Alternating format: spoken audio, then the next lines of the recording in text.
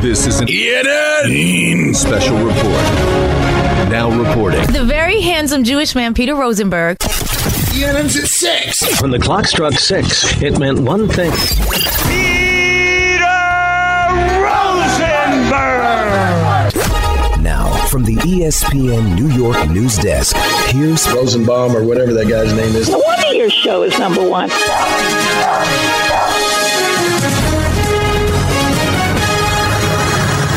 Hi, everyone. Welcome to ENN. On Tiwi. Ray Rowe. I'd like to start off tonight's ENN by saying it's presented by D'Agostino & Associates, the injury firm, 888-24-LAW-24. D'Agostino, bite back. Now, I'd also like to start off by saying good evening to Michael. I'm going to use that on the broadcast tonight, Don, and give you no credit. And I'd like to say good evening to Don. If Tom Araya got married and invited me, I'd be like, this is odd. I've never met the man. Good evening to myself. You're saying the doctor might have been 2 knuckles deep, and we're having a conversation. And good evening to Richard. Do you have a client waiting for you right now, Richard? Yeah, she's in the chair, but she'll wait. She's fine with it. That must be some practice. By the way, we really...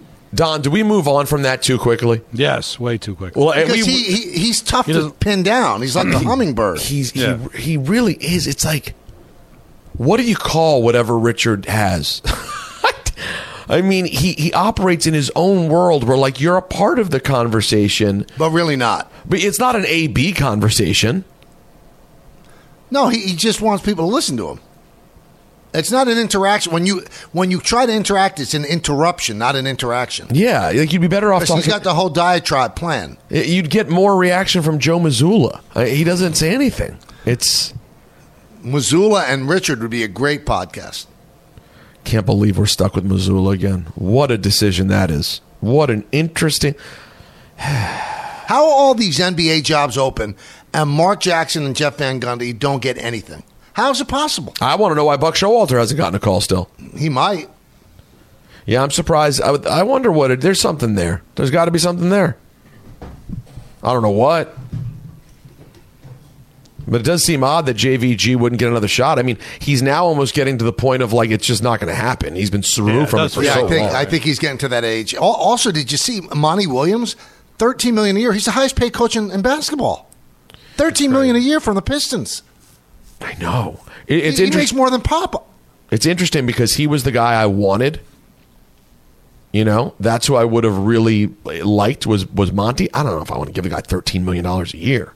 And Frank Vogel got the Phoenix job, and he's getting $6 million a year, and he won an NBA title in the bubble. He has the old bubble title. That's right.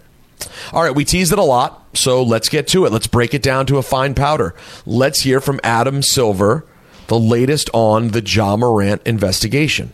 In terms of the timing, we've uncovered a fair amount of additional information. I think since I was still asked about the situation, I would say we probably could have brought it to a head now, but we made the decision, and I believe the Players Association agrees with us, that it would be unfair to these players and these teams in the middle of this series to announce the results of that investigation. And given that we're, of course, in the offseason, he has now been suspended by the Memphis Grizzlies indefinitely, and so nothing would have changed anyway in the next few weeks. It seemed better to park that at the moment, at least any public announcement. And my sense now is that shortly after the conclusion of the finals, we will announce the outcome of that investigation.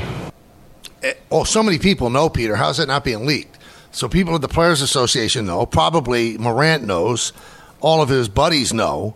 How's it not been leaked? How is it not going to be leaked? Too many people know. When that many people know, somebody's going to talk. Yeah, I was thinking the exact same thing before the break. I was like, well, how?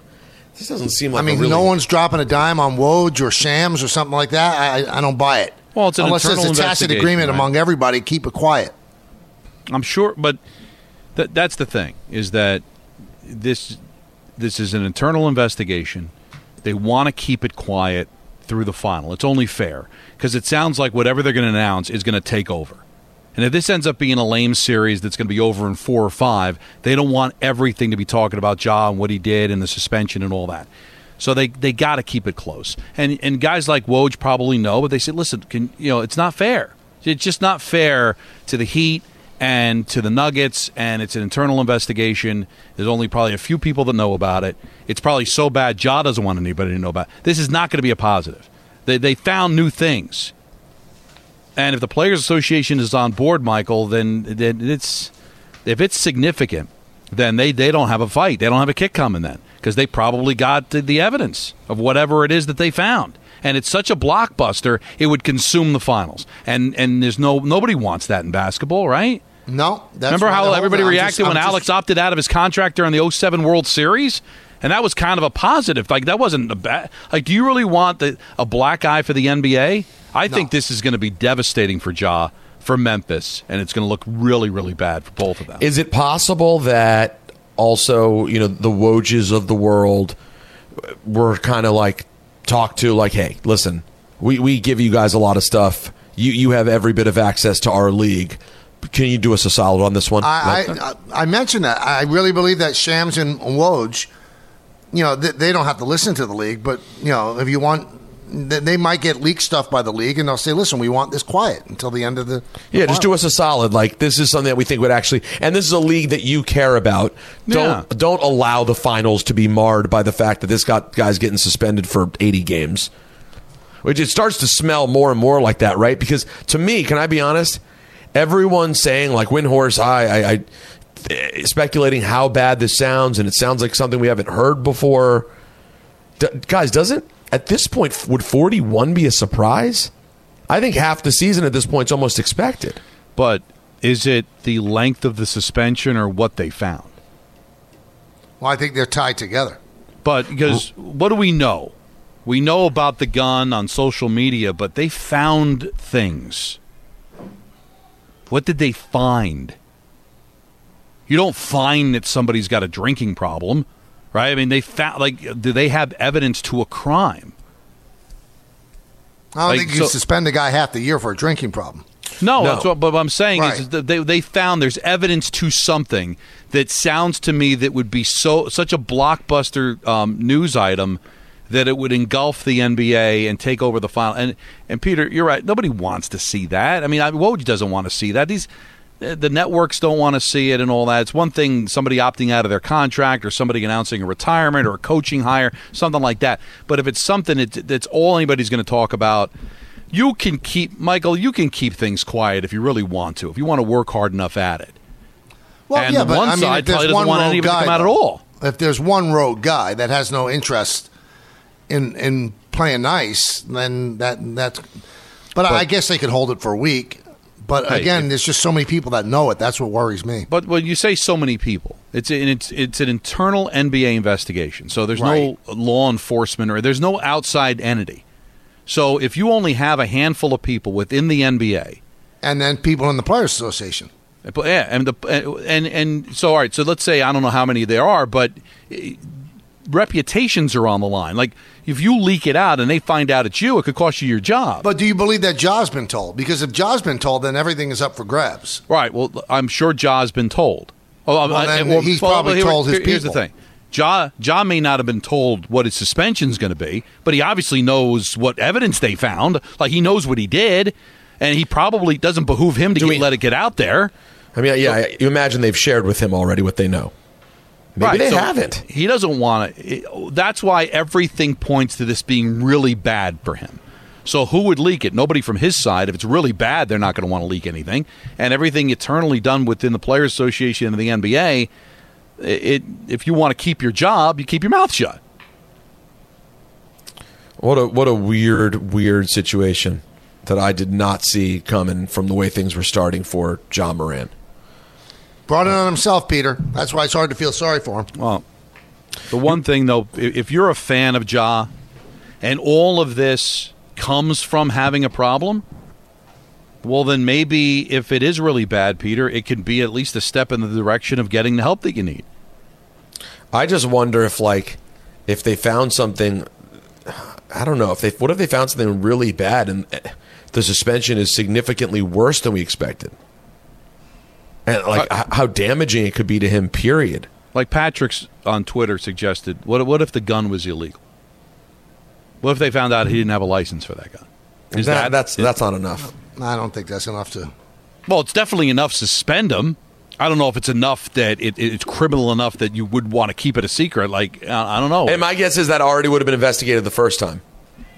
Or the gun, they were able to trace that to a crime or something that maybe he now wasn't we're involved talking. in. But what if that weapon was illegal and we find out that weapon was used in a crime, a murder, something like that he didn't do? But what is he doing with that? Like things like that leads to speculation, leads to conversation that the NBA just doesn't want to get into.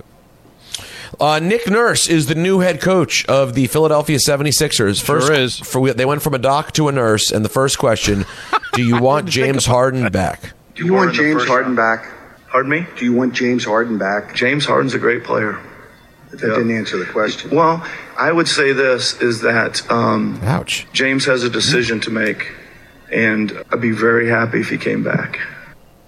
Tough reporter. I like that, though. Didn't answer the question. I mean, he said it in a way. I think it could have been a little less nasty, but he got after it. You're not trying to make friends. This isn't show friends. This is show business. Oh, yeah. Look at Don. Let's do the job. So you want that or like, that's funny. He's a joke. No, let's do our job. Answer the question. That's a very good point by you. Hi, it's Mike Greenberg letting you know ESPN Bet is ready to take you through all the biggest sports moments this spring. The official sportsbook of ESPN has exclusive offers and markets from Scott Van Pelt, Stephen A. Smith, and me, plus many more. From the playoff intensity to finally getting out to the ballpark, there's no better time for sports fans. Sign up today. New users get a bet reset up to $1,000 in bonus bets if your first bet doesn't win. Download ESPN Bet today. What a play. Must be 21 plus and present in select states. Gambling problem? Call 1-800-GAMBLER. Terms and conditions apply. See app for details. Let's hear from Billy Epler. A lot of questions around. It's the Met GM. Yeah, it's the Met GM, and a lot of people not so happy with the roster right now. Problems across the board. Now, they're doing okay considering, but this has been a big disappointment. We talked about Vogelback earlier. Obviously, you have the questionable health of the pitching staff. A lot happening here. Billy Epler, let's get his assessment of the Mets season so far. I'm happy to see that the lineup's kind of catching some footing here, with some of the veteran guys, but also, the kids. So I'm not calling them the baby Mets because I think babies have to be taken care of all the time, whereas kids can kind of run around on their own and feel their own way. So I think the kids are doing well. One of the things that we talked about, I think in spring training, maybe in like the end of the winter, was, if we were going to be able to solve for one thing internally, our best chance was going to be solving for power internally so that we could kind of direct the resources in the winter towards the starting rotation, the bullpen, a little bit more holes on the pitching side. So very pleased with how the kids have done since I've been called up, but also how the veteran group's getting their footing and performing. And, we're hitting more home runs in the month of May. We're scoring more runs in the month of May. So kind of all the like process metrics are in a good spot there. And, I think with the starting rotation, seeing Max kind of get trajectory, Justin, Carlos Carrasco, Kodai getting more familiar and acclimated over here, I think, things are trending in a good direction and kind of like the trajectory. And, we just want to keep playing good baseball.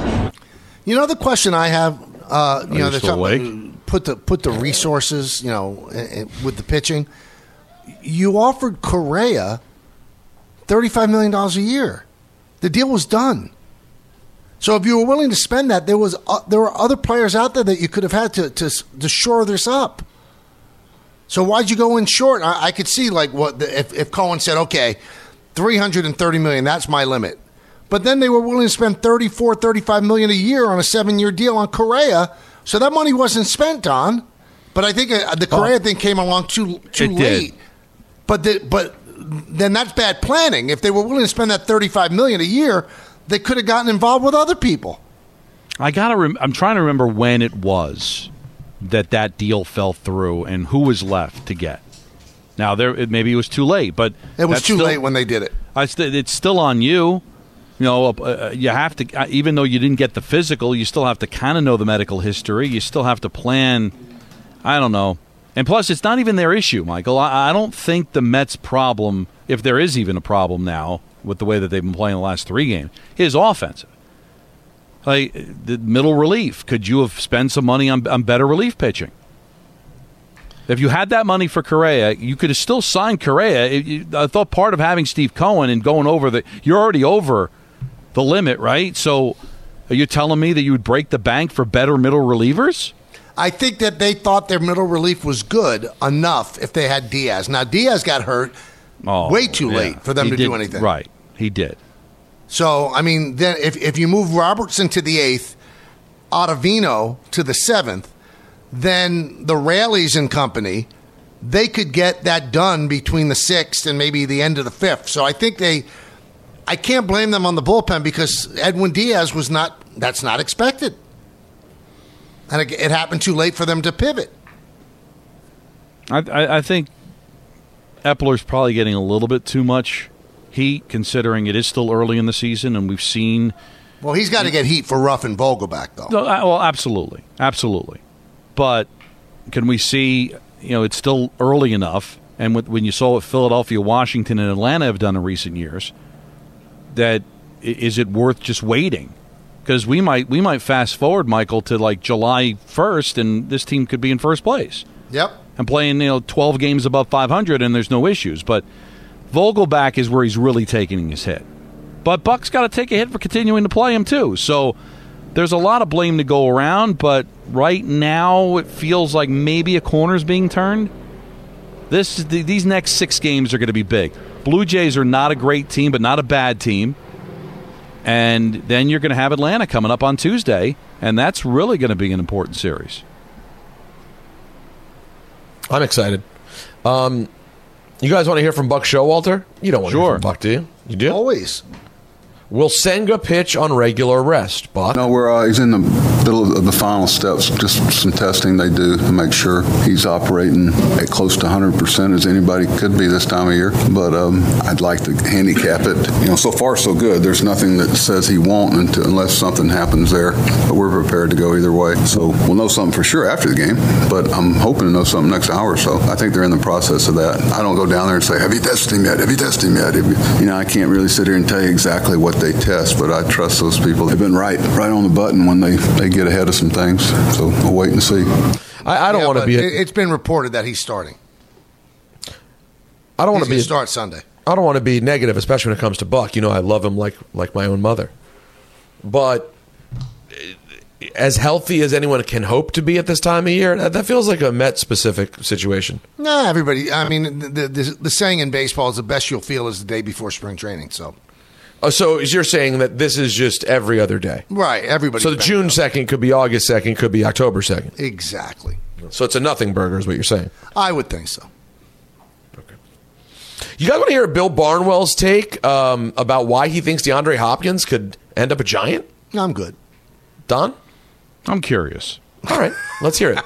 They're missing that number one receiver. That guy, like Eli Manning, always had plexical bursts early in his career. That guy could be that contested catch guy, big catch radius guy, the guy where you don't have to put it exactly on him. He's going to catch the football. I feel like Daniel Jones does not have that guy. Maybe it's Darren Waller, but Darren Waller's missed full season over the past 2 years with injuries. I don't think you can count on him necessarily being that guy. I think they need a number one receiver. I think that pushes everyone else in the wide receiver depth chart into a much better spot. And I think that DeAndre Hopkins is the perfect fit for what the Giants need in terms of that passing game. So don't know if he'll go there, but I think Giants are the best team fit for DeAndre Hopkins. Now we know only works if the guy can still play. There are reports that he can't play. So let's get past that since we don't know the answer. So we've heard some people say he's finished. He doesn't have anything left.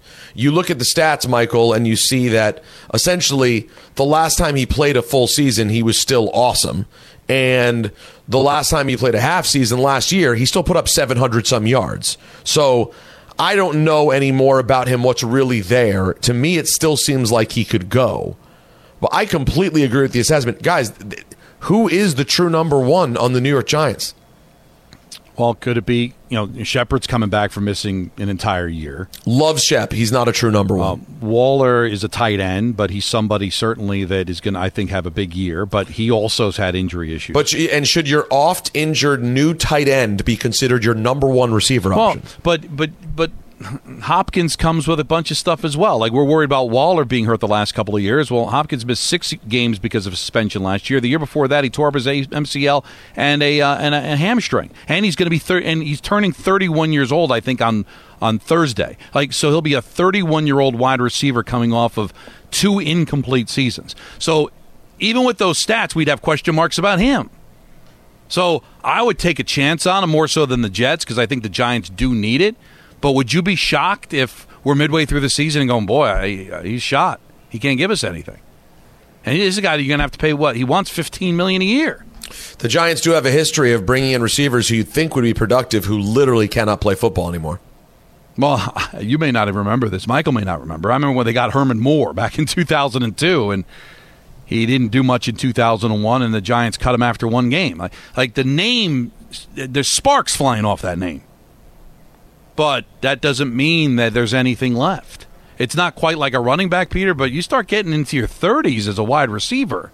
Well, how about this? It's on the table. I'll go a step further. I could make the argument that they could go get Waller, and if you're a Giant fan, you're still concerned they don't have a number 1.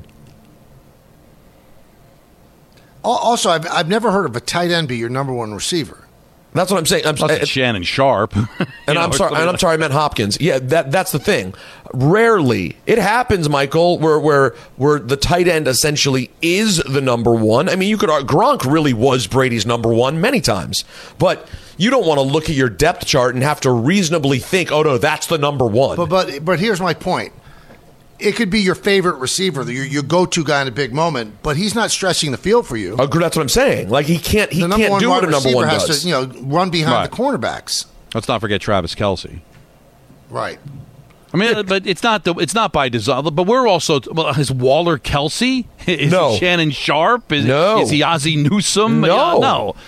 No. He's pretty darn good when he's healthy, though. No, he's good, and I just think the way with the quarterback with the ability to run, I think he's going to be his favorite target, but you do want somebody to at least have the threat to stretch the field. That was the one thing they really didn't have. And so you were able to kind of line things up, not having to worry about Jones rearing back and throwing a 70-yard pass. But they're thinking Jalen Hyatt can stretch the field. Yes, that's why they that's drafted the hope. him. That's the hope. Well, so are you banking on, and can you believe that Hyatt is the true number 1 on this team? We'll see. That's what remains to be seen. That's why, you know what they say, guys, that's why you got to play the games. You know what I mean? Is that what they say? Yeah, you got to play the games. No, you don't play the games on paper unless it's baseball. In which case, they love it on paper. Don, they do. Paper, computer. They'd lick it if they thought it had any value. Von Miller says he expects to return from a torn ACL in week 1. How old is he now? 48. Von Miller is. He's 35, I think, or 34. I'm going to go with 34. I think you're right on. It's exactly right. I mean, he was a real piece for the Bills that they counted on. You wonder how much. I mean, I don't know what he has to give, but he's another guy who could really impact a team if he's available, and they just didn't get to have him last year. So we'll see. That will do it for ENN on this Friday evening. It's presented by D'Agostino & Associates, the injury firm. Almost 35 years getting accident victims every dollar they deserve. Offices throughout New York and New Jersey. 888-24-LAW-24 D'Agostino. Bite back. Thanks for listening to the Michael K. Show podcast. Hear more of Michael, Don, and Peter live weekday afternoon starting at 3 on 98.7 ESPN in New York, the ESPN app, the TuneIn app, or on your smart speaker. Hey, Alexa, play 98.7 ESPN.